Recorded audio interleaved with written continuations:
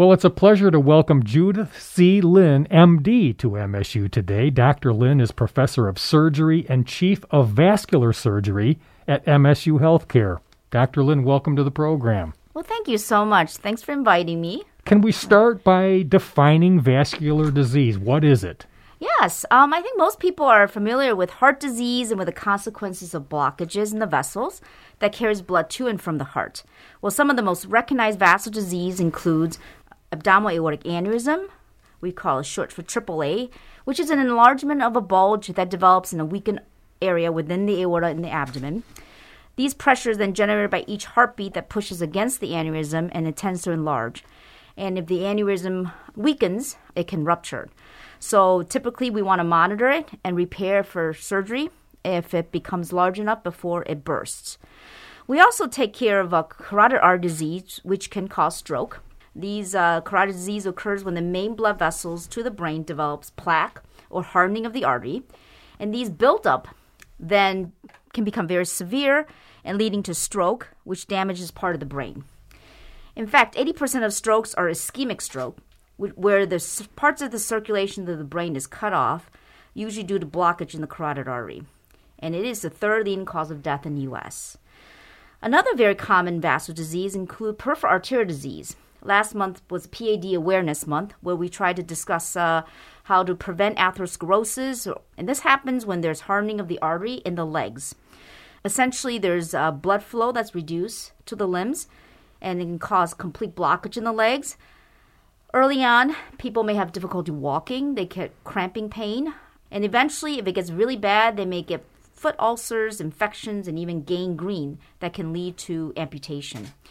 So people with PADs are more likely to get heart attack and stroke. So it's pretty much related. Another thing that we deal with, vascular disease, may be venous systems, such as varicose veins, which a lot of patients have. You can notice the bulging veins in the leg, which then returns the blood back to the heart, and it causes heavy aching, throbbing, itching. And some of the more serious also would be blood clots or deep vein thrombosis. Deep vein thrombosis can cause leg swelling and pain. DVT in the blood clot in the leg can travel into the lungs, causing pulmonary embolus, and that can kill somebody. Most people present with shortness of breath. So those are sort of the main issues that the vascular surgeons develop and treat. And you've started to talk about it, but what are some of the symptoms? What causes it? Usually it's age. As we age, we tend to develop hardening of the artery. Smokers can get it as well. Smokers damages the inside lining of the blood vessels. And also diabetes. Diabetes is also a common cause. Hypercholesterolemia, high cholesterol, high blood pressure can cause damage to the blood vessels.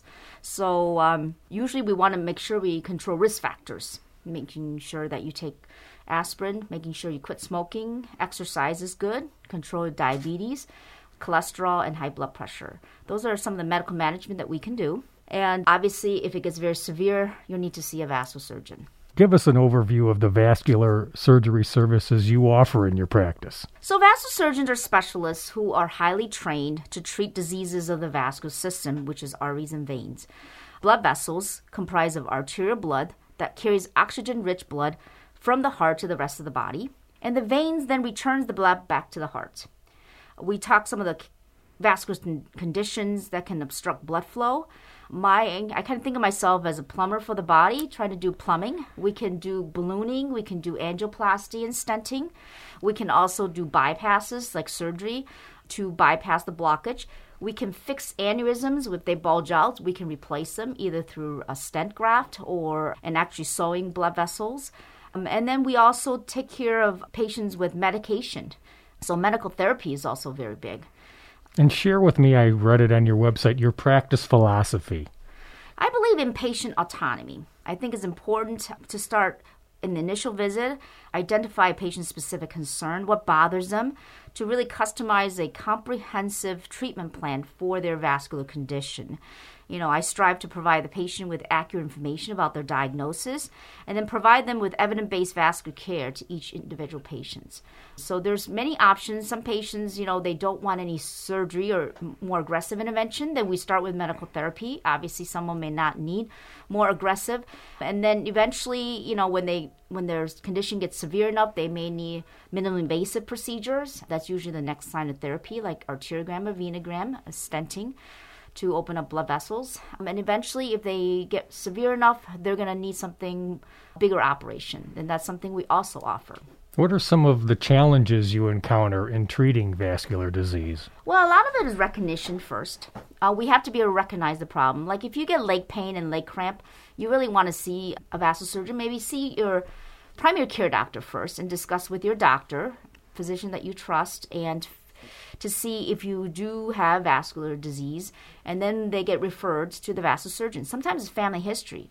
Patients with abdominal aortic aneurysm, they tend to be smokers and have a family history of aneurysms. So it's a silent killer. So a lot of patients, they may not know to be screened for aneurysms. So that's something that we want also to be patients to be aware of. If you have family history of that, we want to definitely make a note of it and get checked out. And then, basically in good health, I usually tell patients that we can't cure atherosclerosis, but we can manage it. We can manage it so you can live a longer, healthier life. And when it comes to vascular disease, Dr. Lin, are there either some facts you'd like to reinforce or some myths you'd like to dispel that you hear? Yeah, absolutely. People think that when they hear surgery, you're going for intervention. That's not necessarily true. When you see a vascular specialist or a vascular surgeon, you're really discussing some of the options as well. Not every vascular disease needs surgery. And sometimes it's making the right diagnosis is actually a good start. Obviously, we got to make sure that your leg symptom is not from your pinched nerve. It's not from, say, sciatica or musculoskeletal issues rather than an arterial or vein problem. So we got to make sure we make the correct diagnosis and comes up with a good treatment plan.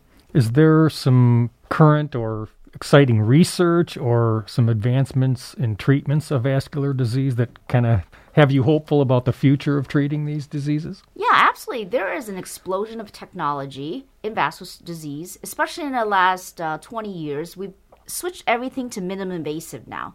So we no longer really have to open up someone's belly, abdomen, or make big incisions. So a lot of it is catheter-based procedure. Like instead of doing heart cath, we're doing leg catheterization, and to do some procedures that would correct the blockage or improve the flow without having to make big incisions.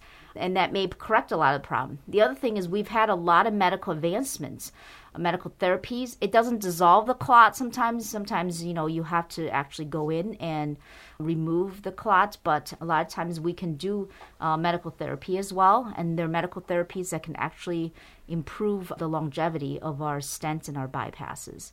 And the other thing that we've done is also we have digitized a lot of the stuff that we do in terms of imaging. Vascular imaging has gotten so much better that we can actually see things that we weren't able to see. So that has also come at a cost in the sense that now we didn't even know we have a vascular disease. It was some x-ray somebody was getting, CAT scan imaging, that they found an incidental finding of an aneurysm, say. So, and then it's more of a discussion of whether or not to monitor that aneurysm or to treat it. And it really depends on patient's symptoms and the size of it as well. So there's certainly a lot of things that we can do. That is exciting. And Dr. Lin, you're very distinguished in your field of treating vascular disease. What attracted you to MSU Healthcare? Well, MSU has a great name, and it's also a great program. I'm excited. I was recruited here to build the vascular surgery program in the Lansing area, and I took out that challenge, and I'm very excited about that opportunity. I think there is a lot of under-recognized and undertreated in vascular disease, and I think I'm hoping to spread the word out there so that patients with vascular disease can live a healthier, longer life. Well, hopefully our conversation today can help get the word out a little bit. And I'm so curious, reading your bio, what made you go back to get an MBA in 2017? That's a great question. Yes, I've always wanted to be a doctor, and I love what I do, taking care of patients, doing operations, and managing vascular disease, and that's what I'm trained to do. After about 15 years, medicine has changed a lot. Some of the business side of medicine that I'm not aware of. And also, I felt like getting a master's in business administration actually will help in terms of looking at the flow of medicine and how to improve it. Because a lot of what we do in medicine is teamwork. It takes a whole team to get things done. And medicine has really become sort of a group of people working together. That's what really helped me with business side of it, because I always say I can't graduate medical school unless I do everything myself. That's how we were taught in medicine. In business, it's very different. They make us do group work, so we did a lot of teamwork, and I can't graduate business school unless I work as a team.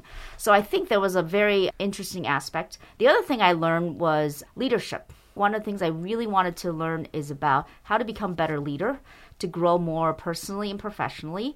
And I think I went to probably one of the number one leadership training program in the country to really learn how to become better leaders. So hopefully I can manage patients, manage my team better.